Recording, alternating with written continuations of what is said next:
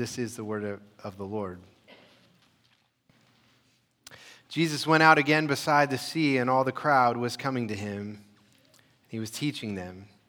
As he passed by, he saw Levi, the son of Alphaeus, sitting at the tax booth, and he said to him, "Follow me." And he rose and followed him. And as he reclined at table in his house, many tax collectors and sinners were reclining with Jesus and his disciples, for there were many who followed him. And the scribes of the Pharisees, when they saw that he was eating with sinners and tax collectors, said to his disciples, "Why does he eat with tax collectors and sinners?" And when Jesus heard it, he said to them, "Those who are well have no need of a physician, but those who are sick. I came not to call the righteous, but sinners." The grass withers and the flower fades, but the word of our God will stand forever. Let's pray together. Father in heaven, we thank you that you gather us here, your children, to teach us and speak to us. And we pray that you would lead us through this passage to the great physician of our souls, our Savior, Jesus. And that we, by hearing about his grace and love, we might be healed by him. And so send your Holy Spirit, take these words and apply them into each of our lives. And we ask this in Jesus' name. Amen. Amen. Well, today we are looking at one of the most powerful sayings from our Lord Jesus about the meaning of our faith. And it comes when a group of religious leaders, the scribes and the Pharisees, complain that Jesus is eating with tax collectors and sinners. And it says there in verse 17, when Jesus heard it, he said to them, "Those who are well have no need of a physician, but those who are sick. I came not to call the righteous, but sinners." And that statement is so simple, but it's so deep into speaking to the heart of what Christianity is all about, that Jesus says our relationship to him is as a sick patient with a physician. That's what our relationship with him is like. And so only the sick, people who are sick, are the only ones who come to Jesus, who love him, who trust him, who thank him. And the people who say, I'm fine, I'm not sick, everything's good in my life, will never understand him. They won't love him, they won't follow him, they won't come to him, they won't know him, because we only go to the doctor. When do we go to the doctor? When something is wrong. And what is it? And so, which means that Christianity will not have meaning to us unless we know that we are sick. And what does it mean to be sick? Well, when your body's sick, it means it's not functioning right. It means you can't do the things that you're supposed to do. You can't work. You got to stay in bed. You have to rest. You don't have strength. You don't have energy. And, these tax collectors and these sinners, it's not their bodies that are sick, but it is their soul that is sick. They're spiritually sick. And your soul is the part of who you are, it's the animating power of your life that drives all your decision-making, your relationships, the things you do, the goals, your desires. The thing that's driving your life is your soul. And being spiritually sick means that I am not able to love God and love other people. And maybe some of you know that experience of that sickness. Like if you've tried to pray, and you say, I just don't have the spiritual vitality in me to know what to say. My mind gets distracted. I'm not even sure I really want to pray or be close to God. Or maybe you feel that about love for other people. You say, I'd love to be close to people. I just can't do it. It's hard for me to love people. It's hard for me to be loved. And it's kind of like being asked to throw a ball when your arm is broken. It doesn't matter how much willpower you have, you can't throw that ball. It's broken. It needs to be healed. You need a physician to heal you. And Christianity begins by realizing my soul is broken. And so today we're talking about being spiritually sick and finding Jesus as the great physician of the soul. And we'll do that by considering 5 things that that this passage says that the spiritually sick need. 5 things that we need. This is what they are, is that the spiritually sick need teaching, community, protection from legalism, repentance, and ultimately we need a physician. What do the spiritually sick need? They need teaching, community, protection from legalism, repentance, and ultimately a physician. And I really hope this verse, I think, really captures the vision of Christ Church. What Christ Church, who we are as a community, what we're about. This is like right in the center of the bullseye. So, 5 answers. What do the spiritually sick need? And the first answer is this. The spiritually sick need teaching. The spiritually sick need teaching. And you see that in the beginning of this passage of verse 13, how it says, Jesus went out again beside the sea, and all the crowd was coming to him, and he was teaching them. And over, again in the Gospels, we see that the great physician of the soul is a teacher, which makes sense because that's really what doctors are, is they're teachers. Most of the time when you're talking to a doctor, they're explaining to you things about your body. You don't really know how your body, it hurts. And they're telling you, well, this is what happens. This bone or this muscle or this organ works, it functions this way, and this is why it's not working. And then they tell you the things you need to do to make it function better, eat these foods or do this physical therapy. And what that means is a big part of being a patient means a willingness to learn from your doctor, that they have information that you don't have and that you don't understand yourself. And my dad passed away 3 years ago, and he had a rare disease called amyloidosis. And it was a disease that was killing him. And we had to learn about it. My mom did a tremendous amount of research about how do you understand this disease. And it was systemic disease. So you had the heart doctor knew some things, and the kidney doctor knew some things, and the primary care physician knew some things. And it was being sick was a process of learning. And some of you have had that, whether maybe you've been a cancer patient and you said, all of a sudden I became an expert in chemotherapy, and I had to study all kinds of things about cancer or another sickness. You had to learn about your sickness and the different treatments and how they work. And it's the exact same when we come to Jesus as the great physician of our souls, that we don't understand what's wrong with us. And so we need to be taught by the expert. And Jesus is the one who made our souls. He is the expert. And so the spiritually sick need teaching. And we probably understand a lot less about our souls than we do about our bodies. I mean, at least we probably had anatomy classes growing up. So we kind of know what a femur is, or, where our liver is or our lungs are. We know some things about our body, but the soul is a mystery. We didn't have classes on how our soul works or the insides and outs of how it functions. And so we need the teacher to instruct us. And that's why so much of Christianity is a learning process. That's why you're here. Every week we come and we listen to God's word and we read books and we study together. There's an intellectual process because the spiritually sick need teaching.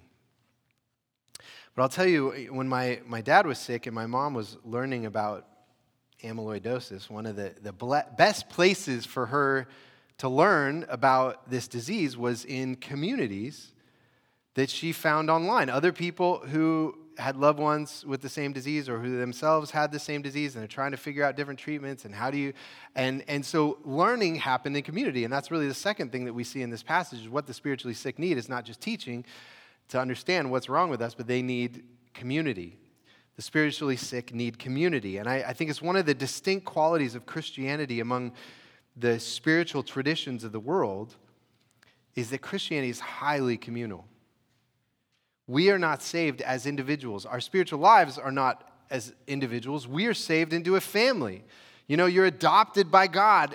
He's your father. And then you have all these brothers and sisters. And the main spiritual activity that we do in our life is here. The word church means an assembly. It's a group of people coming together. It's not something that I do by myself.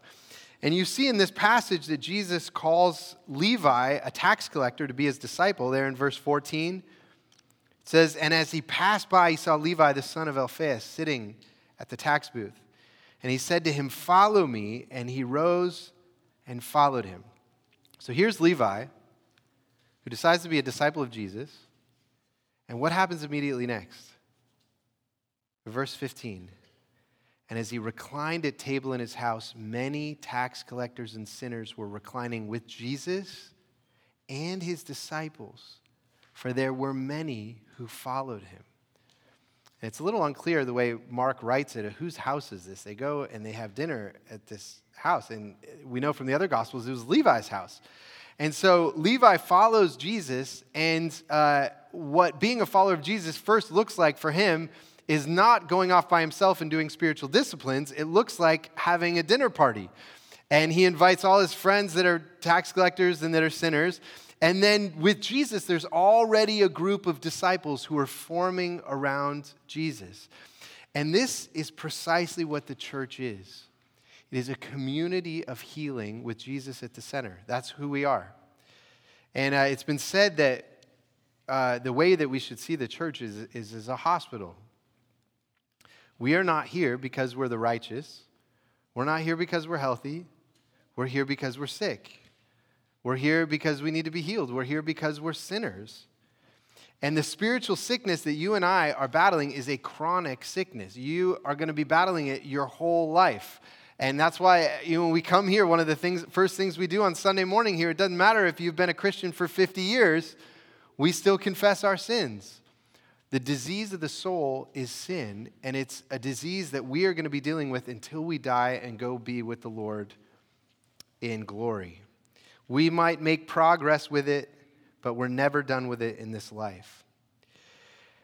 And so we shouldn't be the least surprised that the people in the church have problems, that we all have problems. That's why we're here, all of us. It's not because we're healthy, it's because we're sick. And so you're going to find that there's broken people here. And why does it make sense that spiritual healing can only happen in community? Is because when you ask, what is our sickness? Our sickness is that we don't know how to love God or to love other people. And so if you're going to have healing of that kind of sickness, it can only happen in community. How are you going to learn to love people without other people? You can't do that by yourself. You can only love in community. And it only makes sense when the great physician of the soul comes, Jesus, the Son of God, the fountainhead of love from all eternity. When he calls us, it's not going to look like us being by ourselves, closing our eyes and meditating. It's going to look like a dinner party. That's what it would look like if the healing came into our lives. The spiritually sick need community, and specifically a community with Jesus at the center. Now, some of you might hear that and say, I long for that. I long for the dinner party with Jesus at the center of it. And, the broken who are coming and finding healing and learning to love one another. The whole picture of that kind of community sounds so romantic to me. And as soon as we make a kind of romanticized picture of the church, though, there's a danger to that. And Dietrich Bonhoeffer was a theologian living in Germany during the rise of the Third Reich, and he formed this kind of underground, clandestine community at Finkenwald, and he wrote a book about their community life together called Life Together. And a lot of people have read Life Together and said, wow, it's so beautiful, this spiritual community that Bonhoeffer was forming. But in chapter 1 of Bonhoeffer's book on spiritual community, he gives a warning about the dangers of a romanticized vision of the Christian community. This is what he says. Every human wish dream, and by a wish dream he means the romanticized picture of what the church should be. Every human wish dream that is injected into the Christian community is a hindrance to genuine community and must be banished if genuine community is to survive. He who loves his dream of a community more than the Christian community itself becomes a destroyer of the latter, even though his personal intentions may be ever so honest and earnest and sacrificial. What Bonhoeffer is saying is that we need community. But when we have some idealized picture of the church that we love more than the actual sick souls that Jesus has brought here to find healing, I love my picture more than the actual people that came, then we end up destroying the community. And throughout history, Christian theologians have insisted that these idealized visions of the Christian community are not what Jesus was forming. Jesus was far more realistic about the kind of people he was gathering together. And that's really our third point from this passage. And so first we see that the spiritually sick need teaching. They need to understand what's wrong with them. They need community. That's where, where we learn to love is by being around with other people. But the third thing is that the spiritually sick need protection from legalism. Protection from legalism. And what I mean by legalism is adding laws to the Bible to try to keep the Christian community extra pure. Legalism is adding laws to the Bible to try to make the Christian community extra pure. And when religious people add laws to God's word, it creates a subtle sense of shame around things that should not be considered shameful. And you see that kind of legalism happens in this passage there in verse 16, where it says, "And the scribes of the Pharisees, when they saw that he was eating with sinners and tax collectors," and Dan Allender says that shame is an experience of the eyes. When someone looks upon something disapprovingly, and they're looking on Jesus saying he shouldn't be eating with them. And they said to his disciples, "Why does he eat with tax collectors and sinners?" And what they're basically saying is it's shameful for Jesus to love these people. And Bonhoeffer says this kind of extra pure vision of the community has to be banished. And that's exactly what Jesus does in this passage. And I love how, the scribes of the Pharisees, they don't go talk to Jesus about who he's eating with. They go talk to the disciples. They say, "Hey, what's up with your rabbi? He's eating with these people." And Jesus overhears it. Jesus is aware of the kind of conversations that are happening in the community. He overhears it. And he says, I'm going to shut this down right away. And so you see what it says in verse 17. "And when Jesus heard it, he said to them, 'Those who are well have no need of a physician, but those who are sick. I came not to call the righteous, but sinners.'" He's protecting the sick from legalism. And you might hear this and wonder, what does Jesus mean when he says those who are well have no need of a physician? Does that mean there are some people who are well and that there are some people who are sick? Well, we know in other places in the Bible that it says that all people have sinned and fallen short of the glory of God. So all of us have the disease of sin. There aren't any well people. And we know from other places in the Gospels that Jesus means here people who think they are well have no need of a physician. If you think you're good, everything's healthy, you're not going to come to the physician for healing. And in another place in the Gospel of John, Jesus says to the Pharisees, "If you were blind, you would have no guilt. But now you say we see, but now that you say we see, your guilt remains."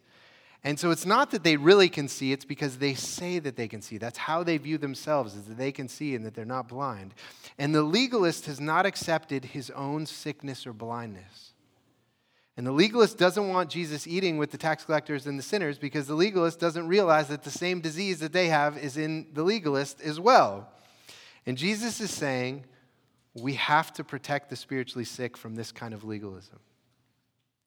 And I want to give you an example of how this kind of thing can happen in a church. There was a woman many years ago who had come to our church she was a single mom who had just come out of an abusive relationship. And I remember when she first heard about the love and grace and the forgiveness of Jesus and just tears pouring down her eyes. And so she wanted to bring her son to raise him in the church, and she was working hard to support him, and she would come here and help us set up communion on Sunday mornings and set up the coffee. And one Sunday morning she was here and she overheard some people talking about how people should be better dressed when they come to church. And she immediately thought they were talking about her, that she wasn't dressed well enough. And of course the Bible clearly says you should not judge people based on how they're dressed when they come to church. But what it said to her is, "I don't belong here." And the shame of that stung her so deeply, she left. She never came back. And it was so profound. I don't belong here. There is something wrong with me.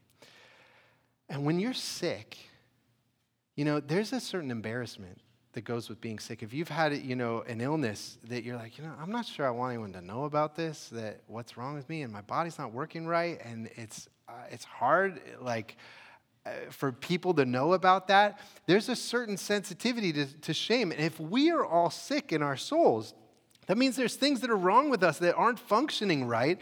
There's the possibility of embarrassment and shame that we have to be vigilant to make sure that it's not driving the sick away from Jesus. And that's what these scribes and Pharisees were trying to do, is they're trying to shoo off these tax collectors who have come to Jesus to be healed. The subtle shame of legalism needs to be banished with vigilance. Now, I want to add one point to that, though. This doesn't mean that we should never feel shame. God has made shame, and there are things that we should feel shame about. I mean, these tax collectors, they worked for the Roman Empire, and they were intimidating people. They'd go into villages, and they would extract more taxes than they were supposed to so that they could keep all the money for themselves. And they were using violence, and they'd have soldiers with them, and all the people hated them. They should have felt ashamed of doing that to people. There's an appropriate shame. Shame is supposed to alert us that something is wrong in us. And so alongside the need to protect the church from legalism, there's also a fourth point that we see in this passage, is that the spiritually sick also need repentance. So the spiritually sick need teaching, they need community, they need protection from legalism. But the fourth thing we see is that the spiritually sick need repentance. And there are many people in our generation who would say, oh yeah, I grew up in a legalistic environment, and it was oppressive and it was suffocating, and I just never want to be in an environment like that again. But there can be kind of an overreaction to legalism that says, I don't want to hear about sin, anything that would make me feel bad about anything that I've done. I don't want to be called to obedience to follow Jesus. And the word for this is antinomianism, which means anti means against, and nomos means the law, so it's against the law. And an antinomian basically says, God loves me so much that I don't really need to obey him or hear about obedience. Or an antinomian might say about the church that this community should be one of absolute acceptance. I should only feel affirmed here in whatever decisions that I want to make with my life. And you will not find that kind of attitude from the great physician of our souls in the Gospels. Jesus was not that way. And doctors don't just affirm people. Doctors got to be honest with people. You know, doctors should listen well to people. They should be understanding. They should be gentle. But, you know, a surgeon needs to cut out the cancer. That's how you care for someone. A doctor sometimes has to say hard words about things that need to change in a person's life. And Jesus was the same way. And in this passage, when he says in verse 17, I came not to call the righteous but sinners, Jesus was calling these sinners to repentance, to turn away from their sin and to turn to him and to find his grace and to find a new life.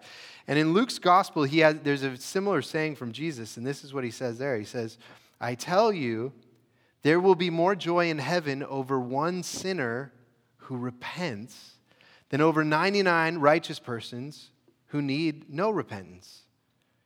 Jesus is clear that when we realize we're sick, that he's going to call us to changes in our life, to turn, change how we live. And our sickness is that we don't know how to love. We don't know how to love God. We don't know how to love other people.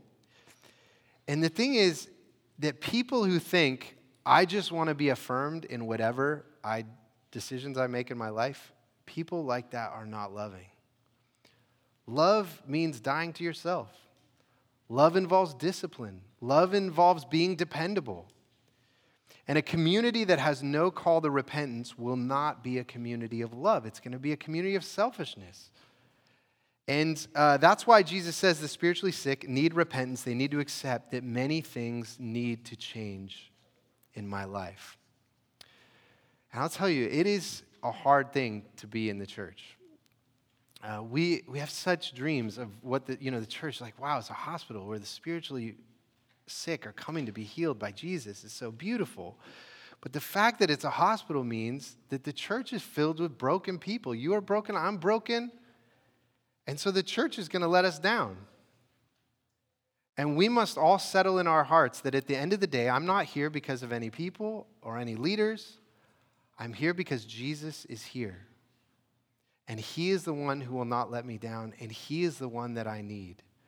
And so that leads to the last point that we see in this passage, that the spiritually sick need teaching. They need to understand their sickness. They need community, a hospital that's built around the person of Jesus. They need protection from legalism, the care about how shame is turning the sick away, might turn the sick away, but the spiritually sick also need repentance, that they're not going to be affirmed all the time, and that there are things that need to change in our lives.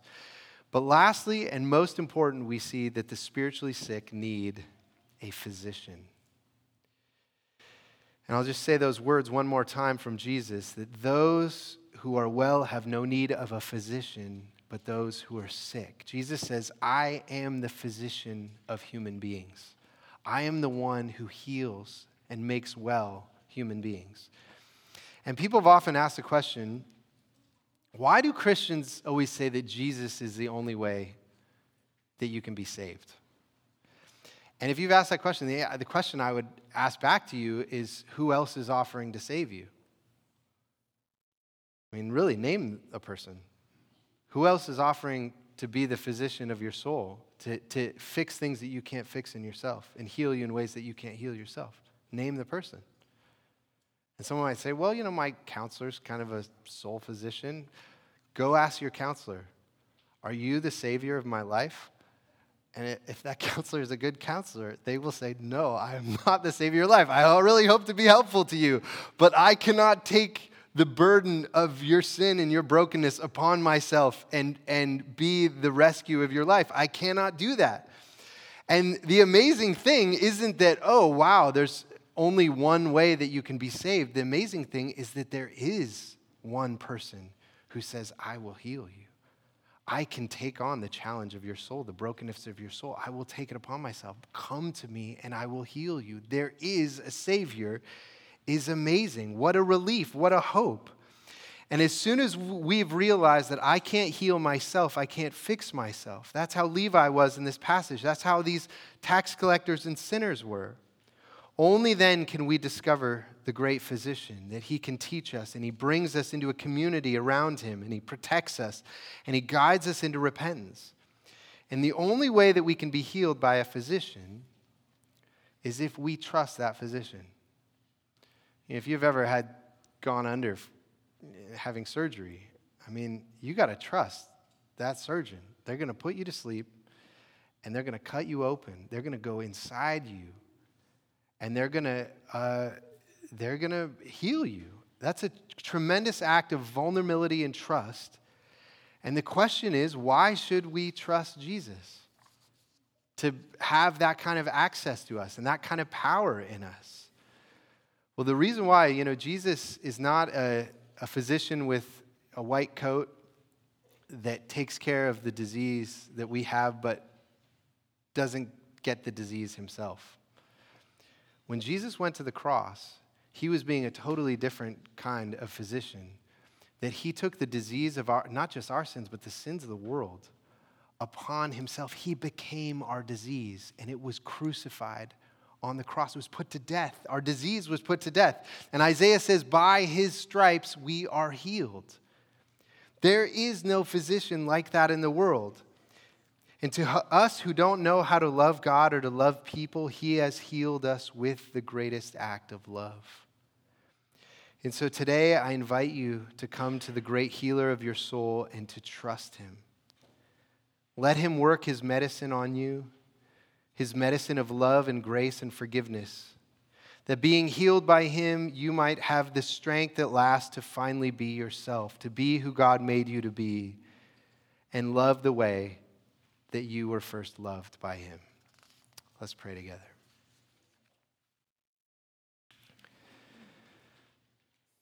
Father in heaven, we thank you that we read in your holy word that Jesus came for those who are sick, for sinners, for the broken. What a tremendous hope. Lord, we feel that brokenness within ourselves. We feel that we can't heal ourselves. And we pray that already through the words of this passage and through this service, as we confess our sins, as we sing to you and pray, as we come to your table, that we would know your healing in our lives and that we would begin to love the way that you have loved us. And so, Lord, we pray that this church would be a hospital where the broken come and find both safety and the challenge to repentance, but above all, that they would find that at the center of our community is the great physician of the soul, the Savior, Jesus Christ. In his name we pray. Amen.